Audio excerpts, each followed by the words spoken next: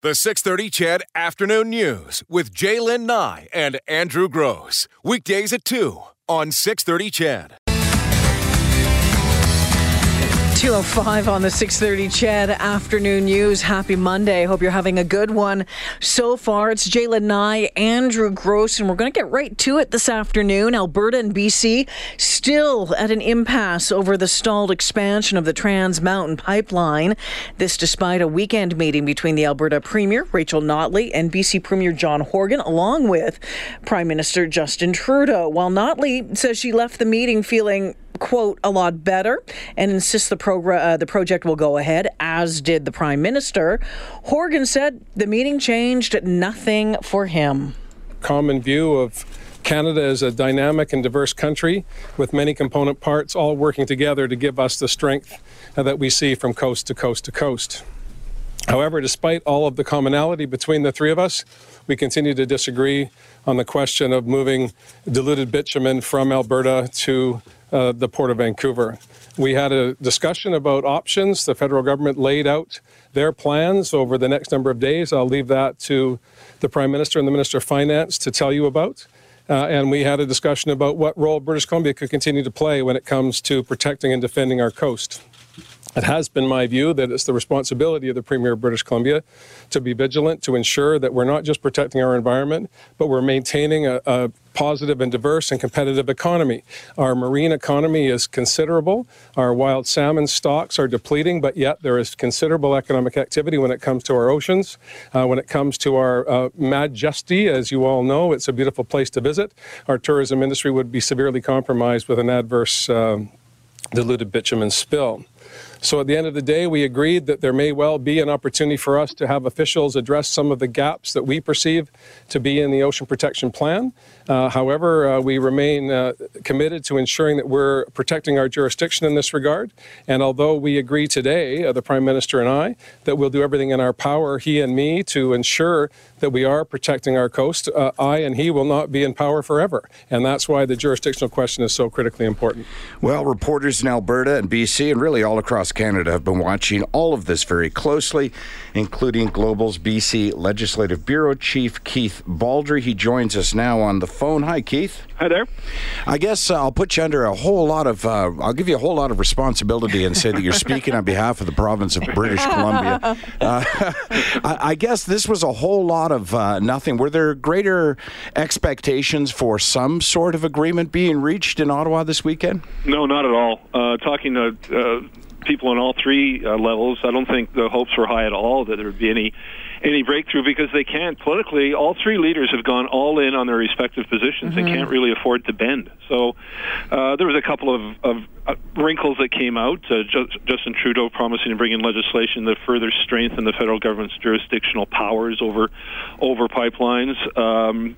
Perhaps an agreement down the road to revisit the ocean protection strategy and fill in the gaps that BC perceives to be there. But no real movement off either of their fundamentally different positions. At least Notley and Trudeau are of course, have the same position, but John Horgan was opposed to the pipeline in the campaign. The only thing that's changed from BC's perspective is that on his first day in office, Horgan was given legal advice that his government has no legal ability to oppose and to prevent the pipeline from happening, which is why he's now taken a smaller course of action, which is going to the courts and as you just heard in that clip, trying to get a determination of who has the power to determine what happens to bitumen when it flows through BC. Is it the BC government or the Canadian government? It's just a stall tactic more than anything, it seems like, Keith. It's just delaying. Well, it is, and it's one of the last weapons, the last arrow in his quiver is this court case, and he's already. Interesting, on the eve of that meeting, his government put out a news release pointing out how many permits it's granted Kinder Morgan and Trans Mountain as it's been in a sort of clearing process for this pipeline. So legally, they are bound to assist Kinder Morgan to build this pipeline, but they, of course, politically are opposed to it, and they can't legally oppose the pipeline, but they can get in court and try to argue about tanker traffic.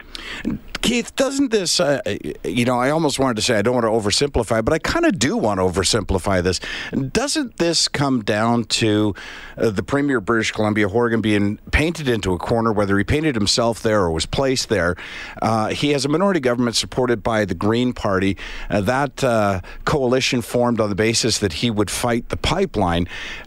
Is he fighting a pipeline, or is he fighting to stay in power?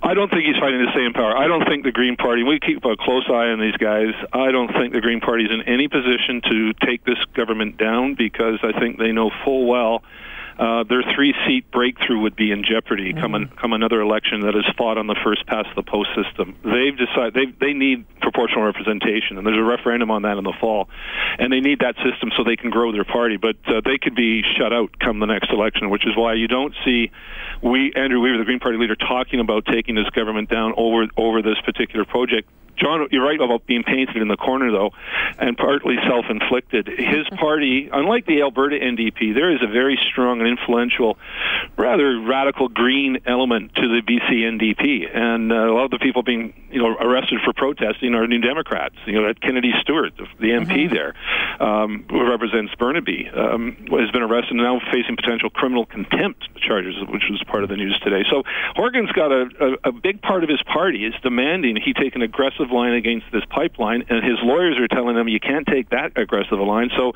they've sort of landed on this artful court challenge, which a lot of people think is just going to go nowhere. But you're right, it is part of the perceived notion that they're trying to delay things as much as they can. How is this playing out in BC among the residents there? Is it getting as much attention there as it is here in Alberta? Are people as against it as it would seem during these protests, or not? No. So, again, take opinion polls for what they're worth these days. But interesting, I always look at the tracking of various polls. I've never seen a poll, frankly, since day one that ever suggested there was more opposition than support for the pipeline project. Every poll consistently shows there is more support than there is opposition. And a number of polls show that, by and large, a lot of people are ambivalent about the project. They don't really have a hard opinion. And when you strip it right down, it seems that only about 20% of the population is firmly against it, and a little more, probably in the low 20s, are for it. And everybody sort of leans one way or another. But the neutral and ambivalent voter out there is a prominent one in BC when it comes to this project. So the emotions aren't there necessarily that are attached to other issues. But interestingly enough here as well, today we had a news conference just a short time ago in which a number of First Nations leaders appeared, and this is where the other shoe is going to drop here, vowing not only to continue to protest this pipeline, but vowing continued court challenges all the way to the Supreme Court of Canada, arguing that the United Nations Declaration on the Rights of Indigenous People, which most governments have embraced, has that clause about needing First Nations consent. And that has been interpreted differently by different governments and by different First Nations. And that's going to have to be argued out in court as well. So there's a lot of legal hurdles yet to be crossed before this thing is a done deal. Interesting. I'm interested in in the perceived action or inaction as far as BC residents go in terms of our Prime Minister, because many here believe that what Horgan is actually waiting for is an opportunity to save face by being forced to allow the pipeline by the federal government. Is the perception in British Columbia that the Prime Minister is doing enough here, or that he should become more involved? Well, if you're in favor of the pipeline, I think there's been frustration that Trudeau waited perhaps too late to get involved in this. Certainly, I know Rachel Notley's been pushing him to get more forceful on championing this pipeline. He's only been to BC a couple times since this thing sort of became a make-or-break situation. He hasn't made the argument in BC very persuasively that this pipeline has to go ahead.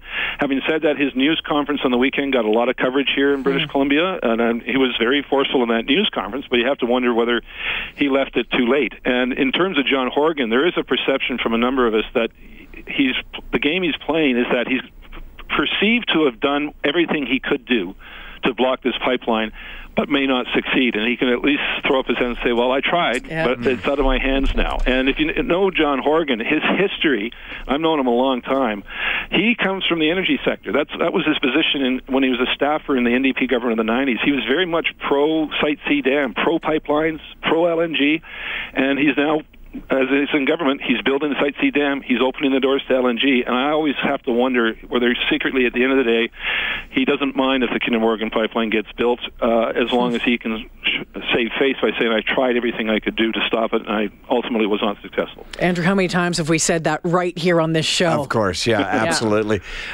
This is a Hail Mary question, but just for the fun of it, you've heard, of course, and you're aware that the federal government and the provincial government here in Alberta have shown an appetite for wanting to financially get involved in the pipeline. We don't know what form that might take, if it takes any form at all, but the question out here becomes, well, would we then benefit from the revenue generated by the pipeline? As I say, a Hail Mary question. If down the road this pipeline does get built, do you think there's any appetite in British Columbia for investing in it?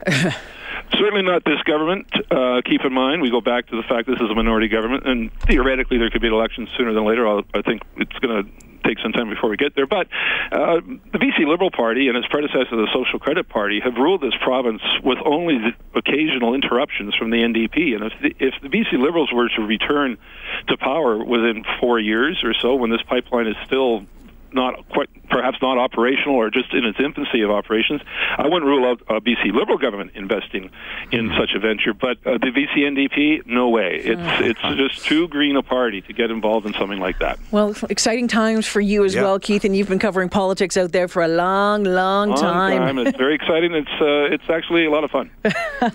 Well, Keith, I would recommend that over the course of the week you gas up your car and enjoy some BC wine. Yes, we're going to be getting a briefing from a nervous BC Attorney General in response to your turn off the taps bill later today. Yeah, details on that coming up at 4 o'clock Mountain Time. Keith, thank you so much for this. Appreciate your time today. Anytime, guys. All right, take it easy. Keith Baldry out of Victoria joining us this afternoon. He is the BC Legislative Bureau Chief out there. So do you want to hear what Notley had to say? Premier Notley had to say after that meeting this weekend. Here goes. In our view, it is a historic achievement for Canada. It is going to add tens of billions of dollars to the Canadian economy. It supports a continental and a world-leading climate plan, and it comes with substantial new coastal protections. Failure to act on TMX is costing the Canadian economy roughly $40 million a day, and an untold number of jobs for families across this country, including, of course, Alberta, but also BC, which is why we must act. So today in the meeting, one of the things that we discussed was the fact that the federal government, along with the government of Alberta, has commenced discussions with Kinder Morgan to establish a financial relationship that will eliminate investor risk. I'm quite confident that should these discussions end successfully, that the pipeline will be built. And that is good, because the project is in the national interest. That's why Alberta has, and our government has, from the very start, been fighting for this pipeline. We've been fighting for it as hard as we possibly can to defend the jobs that Albertans and Canadians rely on, to advance our climate goals, and to support working families now and into the future. Because at the end of the day, there is only one outcome for the province of Alberta, and that outcome is the construction of the Trans Mountain Pipeline. And personally, and on behalf of all Albertans, I know that we will not let up until the job is done. Well, there it is. I've heard those sentiments before. That pipeline will be built, both from our federal government and our premier. I suspect it will and has to be built. There's no other way around it. But as we've been talking about, and as you just heard Legislative Bureau Chief Keith Baldry say, all other options will be exercised first before we get there. So it's an interesting debacle. I don't know of a better term for it than that. Yeah, it again, just going to continue to be fascinating. And as we tick-tock down to that May 31st deadline. Right. Now, as you heard Jay say just a moment ago, at 4 o'clock, we're going to receive word as to what that legislation might look like from the province of Alberta, they'll be very careful, I'm sure, in introducing legislation that will not be challenged or will not be challengeable on a constitutional basis. So we don't know what that will look like, but it won't be something as simple as refusing to ship oil, because that will be challenged.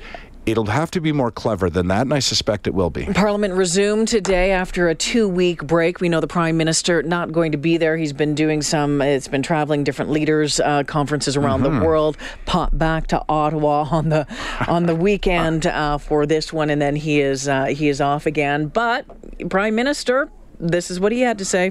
The Trans Mountain Pipeline expansion is a vital strategic interest to Canada. It will be built. But what does that mean, to say that it's in the vital strategic interest of Canada? Well, it means that hundreds of thousands of Canadians who work long hours every day to put food on the table and to build this country depend on this project getting built. It means people in the oil patch are hurting, have been hurting for years, and we stand with them, just as we stand with forestry workers in BC, aerospace workers in Quebec, and auto workers in Ontario. It means the job of a pipe fitter in Fort Mac matters as much as that of an aluminum worker in Alma, as the forestry worker in Prince Rupert, the auto worker in Windsor, or the fisherman in St. John's. It means every single Canadian's family and future and dreams matter. It means the billions of public funds for healthcare, for infrastructure, for the environment now being lost to the discount on Canadian heavy crude because we can't get our product to new markets is not something we can accept as a permanent anchor on our national prospects. And it means that even as we continue to work hard with Premiers Notley and Horgan to find solutions, we must recognize that they remain at an impasse, which only the Government of Canada has the capacity and the authority to resolve. Prime Minister Trudeau, after that meeting on the weekend with Alberta Premier Rachel Notley and BC Premier Horgan. We will continue to watch and see. And again, in less than 2 hours, we'll have more details in the next move from the provincial government. One other thing before we take a break is worth mentioning that you've heard, of course, that the Alberta government and federal government both have an appetite for investing in the pipeline. Yes. You realize that was not the issue. There was sufficient investment in that pipeline to get it built. Financial investment, while I agree with it, was not the issue. The issue was getting it built and getting the permissions pushed through. That had been done legally and is now being challenged, but now it's become a financial issue. So again, 4 o'clock, our time today. Some more details from the Alberta government on next step in this impasse with BC. At 5 o'clock today, the Humboldt Broncos Hockey Club, the president of the club, Kevin Geringer, is going to be making a statement regarding the decisions that have been made and steps that have been taken to properly secure and manage the funds that have been raised for the hockey team. $12 million in that GoFundMe. That's good, because people do want to know about that. Should mention as well, because it's Monday, we'll have the Hoot this afternoon at 3:35. This week it is, who is it? Rob Roach, Director of Insight Economics and Research. Should also mention that tomorrow, 6:30 CHED will be broadcasting the memorial for Jackson Joseph, Logan Hunter, Parker Tobin, and Stephen Wack. That live coverage starts at 1, is anticipated to go until 3. And that's the one at Rogers Place. That's the one at Rogers Place. So we'll be here, but we'll be broadcasting that, and when that concludes, then we'll start a normal edition of the 6:30 CHED Afternoon News. You can still, the public is invited to that memorial service. Again, it's free to go to, but you do need a ticket. You need a ticket, so you do have to go to ticketmaster.ca to get a ticket, but again, it is a free memorial service. No one's making money off that. I know a number of people were wondering about that last week. So all of that still to come on the 6:30 CHED Afternoon News. Right now, though, here's Eileen Bell and your 2:30 News. The 6:30 CHED Afternoon News with Jaylen Nye and Andrew Gross. Weekdays at 2 on 6:30 CHED.